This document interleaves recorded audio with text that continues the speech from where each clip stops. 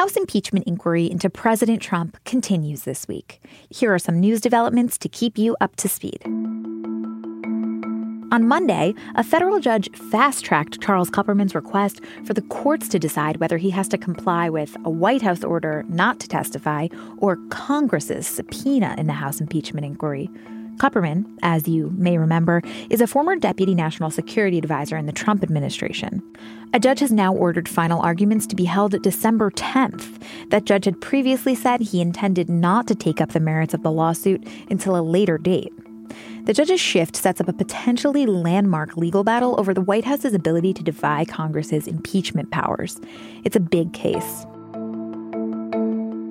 In a letter released Tuesday, House impeachment investigators are seeking a deposition of acting White House Chief of Staff Mick Mulvaney. The request targets the highest-ranking White House official to date in the impeachment inquiry. Mulvaney, a former Republican congressman, is unlikely to show. And then on Wednesday, David Hale, the State Department's third-ranking official, testified privately before House investigators. Democrats hope Hale can shed more light on the removal of Marie Yovanovitch as U.S. ambassador to Ukraine after she became the target of false rumors questioning her loyalty to President Trump. Meanwhile, Wednesday, while Hale was on the Hill, the Democrats announced that public hearings in the inquiry will begin next week, with William Taylor, acting ambassador to Ukraine, and George Kent, the Deputy Assistant Secretary of State, both testifying on Wednesday, November 13th. Then former ambassador to Ukraine, Yovanovitch, will testify on Friday, November 15th. And as part of this process of moving this inquiry into the public, Congress this week released some transcripts. On Monday and Tuesday, lawmakers released 4 transcripts from closed-door testimonies that happened earlier in the inquiry.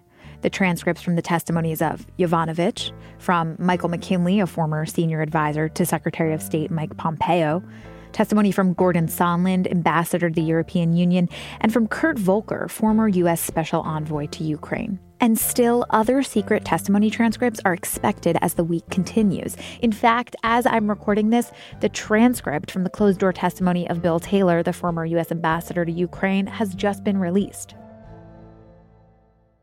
Each transcript we've seen sheds light on some things we already knew and adds new details to pieces of the story we haven't yet known.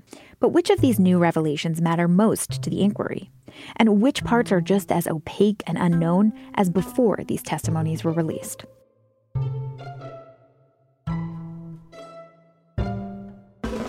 This is Can He Do That, a podcast that explores the powers and limitations of the American presidency and what happens when branches of government collide. I'm Allison Michaels.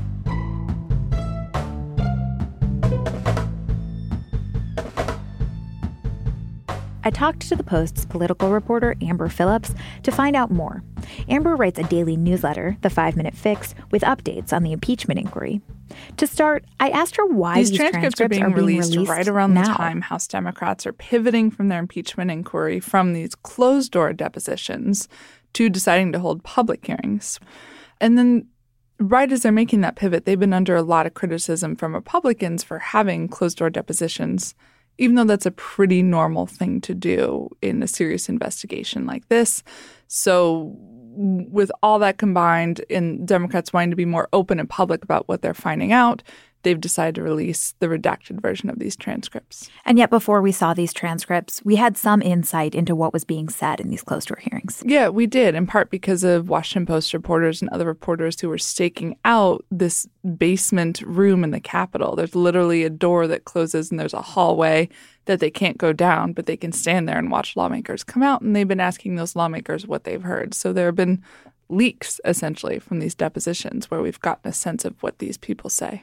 Okay, so now, as you said, we've seen 4 testimony transcripts released this week from those closed-door sessions with House investigators. I want to go through each of them. Let's start with the transcript from Marie Yovanovitch. Who is this woman? Who is Yovanovitch? She's the former ambassador to Ukraine, and she had every reason to believe she would still, to this day, be the ambassador of Ukraine. She has a long history of experience in the region, but she was ousted unceremoniously in May by the Trump administration. Is that why she was called to testify, because of the circumstances surrounding her ouster? Yeah. A lot of people in the diplomatic corps and the Foreign Service felt like her ouster was unfair. It really seemed to mark the beginning of people within the White House close to Trump's efforts in Ukraine to try to politicize Ukraine policy after she was gone. What did we learn from these transcripts about her departure? Did we learn new details about the circumstances? We learned just how much pressure she was under to get out of Ukraine right at the moment she was told to get out, literally the next flight. A month before she was fired, she got a call at 1 a.m. from Washington saying, your security could be of concern. Your safety is of concern. We need you on the next flight out. Do we know what that meant? We don't know. And according to this transcript, she still doesn't know. I'm going to read a direct quote from it. She said there was a lot of concern for me that I needed to be on the next plane home to Washington, talking about the woman who called her from Washington. And I was like, what? What happened? And she said, I don't know, but this is about your security. You need to come home immediately. You need to come home on the next plane. She has no clarification of what that means, and I imagine that's something House investigators will want to find out. And presumably that's something that she'll be asked about during her public testimony.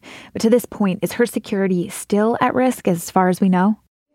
She testified, this is another thing we learned from the transcripts, that she felt threatened by President Trump when the transcript of that phone call with Ukraine's president in July was released. She learned about it like the rest of the world. She'd been out of her post for a couple months at this point, and yet the president mentioned her to Ukraine's president, calling her bad news and saying, quote, she's going to go through some things. And she testified she was concerned when she heard that. She still is to this day, many months later, and that she felt threatened. To get a little deeper into the details of her departure, what was the president's lawyer, Rudy Giuliani's, role in her leaving? How did his dealings in Ukraine affect her work? So throughout this time, Giuliani was running a shadow foreign policy effort for President Trump, and we're still trying to understand the full extent of what he was doing and why. But we do know these officials felt like he was undermining them, these experienced career diplomats. We're trying to sit down with Ukrainian officials and talk about anti-corruption and the civil war in Ukraine backed by Russian separatists. And then these Ukrainian officials were essentially saying, yeah, but President Trump's personal lawyer wants this. Or, you know, we want to talk to President Trump's personal lawyer, not you. And these people, including Yovanovitch, were totally flummoxed by that. Giuliani helped former Ukrainian officials who had been essentially ousted in Ukraine over corruption allegations, push these unsubstantiated theories that Yovanovitch was actually the one being corrupt in Ukraine. There's a variety of things they alleged she was doing, that she had like a no prosecute list for all these officials in America she wanted to protect. It's all unsubstantiated. Yovanovitch testified under oath. None of this is true. And what she said, she felt like what was happening is Giuliani was actually helping these former Ukrainian officials get Yovanovitch out, and that these former Ukrainian officials wanted her out because they felt threatened by her. She was the one actually trying to help Ukraine clean up a lot of its corruption.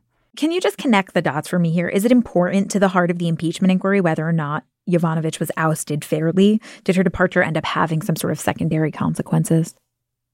Well, it's important in the sense that Trump made it important by mentioning her on that phone call with Ukraine's president. Again, this was months after she was gone, and he said, she's bad news, she's going to go through some things. So in a sense, when you have two world leaders talking about foreign policy and they only have a couple minutes together, and he's bringing up Yovanovitch and how the president thought she was corrupt and a bad person and bad for U.S.-Ukrainian policy, it becomes a big deal. Mm-hmm. And we still don't exactly know what else was being pushed by the president or his allies related to her. Even months after she was ousted, though, he was on his mind. And I do think there were secondary consequences in her ouster, in that it encouraged a lot of other diplomats to speak up and come talk to the House impeachment inquiry, because her ouster was really the first time that a lot of these officials said they felt things were really, really wrong. Like, this is completely unfair. My red line has been crossed. She doesn't deserve to be gone, and she doesn't deserve to be smeared this way. yes, I will talk to you, House investigators. So one of those people is actually Michael McKinley, who's one of the other testimonies we saw, this transcripts that we saw this week from his testimony. He was a top aide to Secretary of State Mike Pompeo at the State Department until he recently resigned.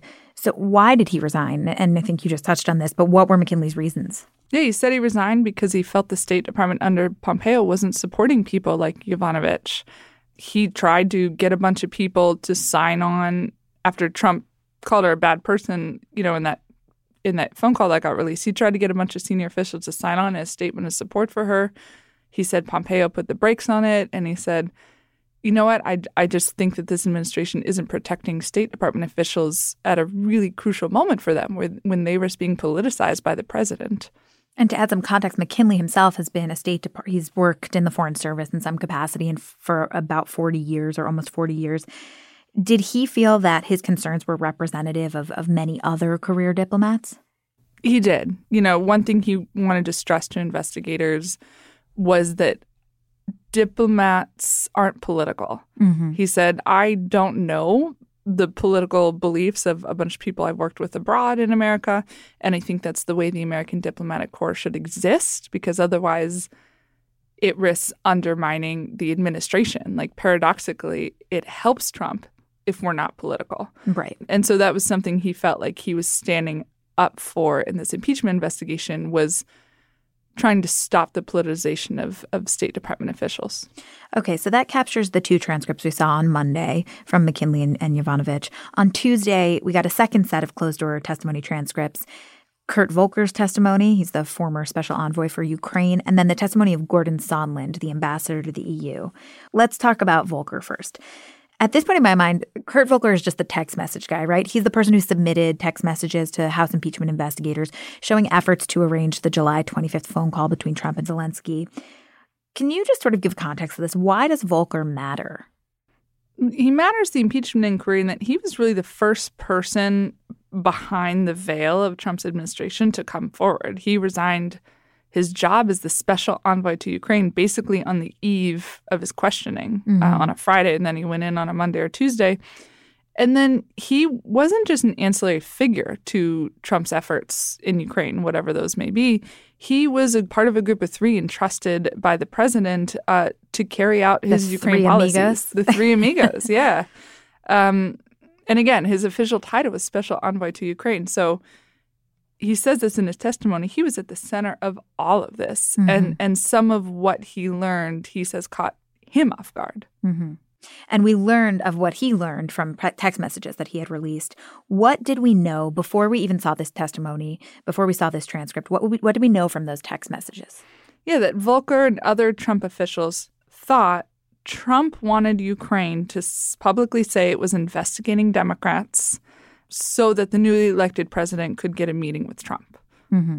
They don't explicitly say quid pro quo, but they essentially are trading texts and being like, listen, this is what the president wants. So if Zelensky wants to meet with Trump, we need him to get him to say this. Mm-hmm. And that's written pretty clearly in those text messages. It's very clear. And legal experts I've talked to and other people at the Post I've talked to said it's about as explicit as it gets for quid pro quo. So did the release of Volker's testimony transcript shed any new light on those text messages? It did. We learned that Volker told Trump's personal lawyer, Giuliani, who was pushing a lot of this as well, that all these investigations were debunked. Mm-hmm. Like, at one point, Volker, before he knew the president himself wanted all this stuff, told Ukrainians, just ignore this stuff. Let's work on more substantive policy. Mm-hmm. And he used that word, like substantive. Like, he thought all this stuff was a total distraction to U.S.-Ukraine policy.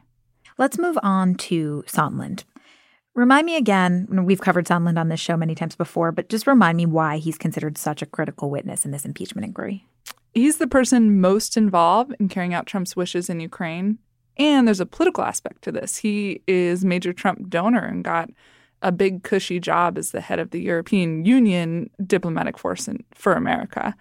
And so he's someone who seems caught up in all of this and a little bit over his head, and was someone who appeared to be carrying out Trump's policy in the way he frames it, didn't fully understand the implications of it. And then we learn he goes to Congress and he says, this was insidious. Like, he essentially realized later he thought this was wrong. But in the moment, when all this was happening this summer, Sondland, above all else, alongside maybe Giuliani, is the one pushing what the president wants, these quid pro quos. And Sondland has also since revised his testimony. He initially gave testimony to Congress, and since then we now learn that he had come back on a few things. What was revised? What did he change?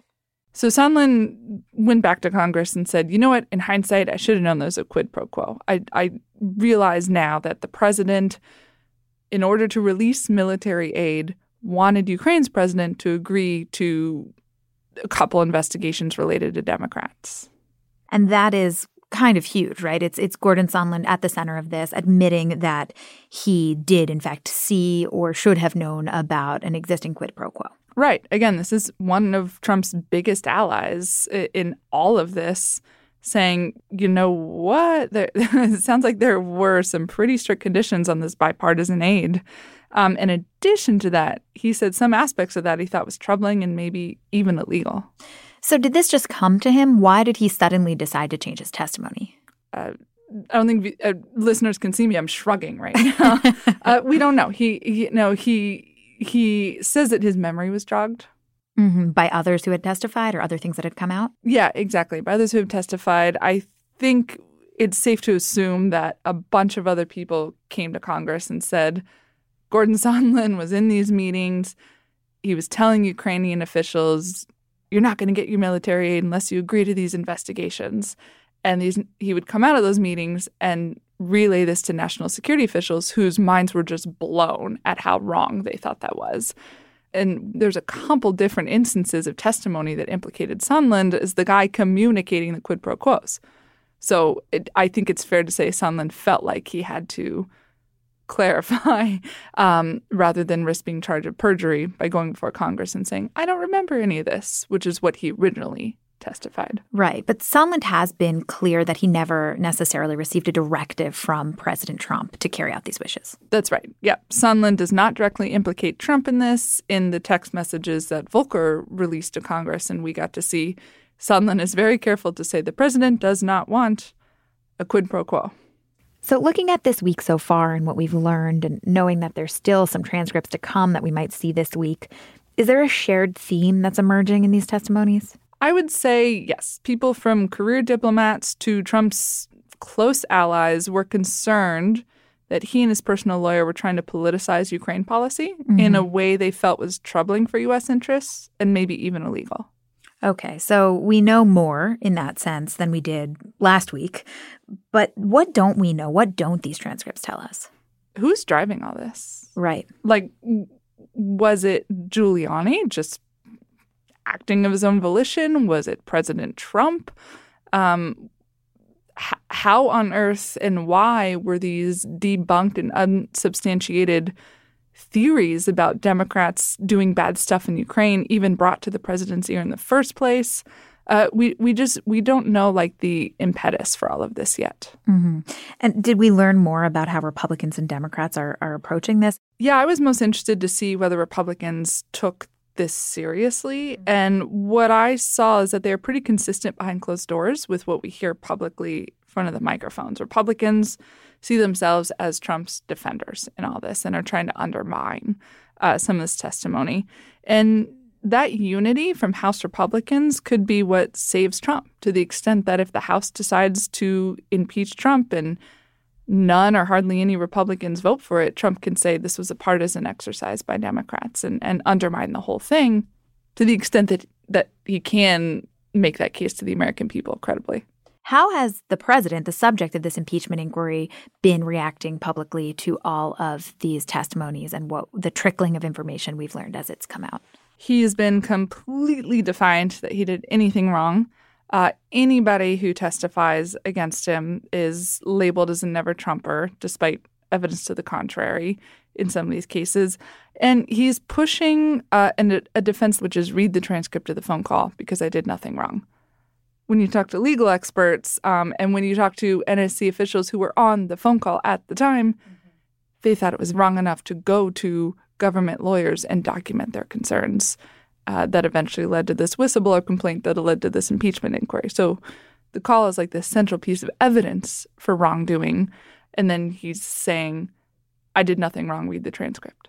All right, well, we will soon see how the president reacts to public hearings. Those begin next week with Taylor and Kent on Wednesday and Yovanovitch on Friday. Thank you so much for joining us, Amber. Thank you.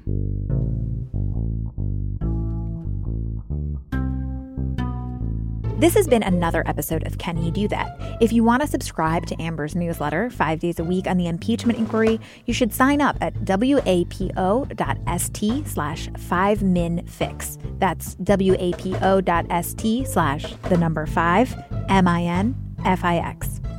And if that newsletter and this podcast isn't enough impeachment news for you, you can get even more news about the impeachment inquiry by subscribing to a new podcast feed from The Washington Post. All of our audio updates on the inquiry in one place, including the latest from Can He Do That?, Post Reports, and the Daily 202's Big Idea, updated whenever news happens. Subscribe at washingtonpost.com/podcasts. Can He Do That is a team effort here at the Post. It's produced by the savvy Carol Alderman, with design help from Kat Rudell Brooks, logo art from Loren Boglio, and theme music by Ted Muldoon.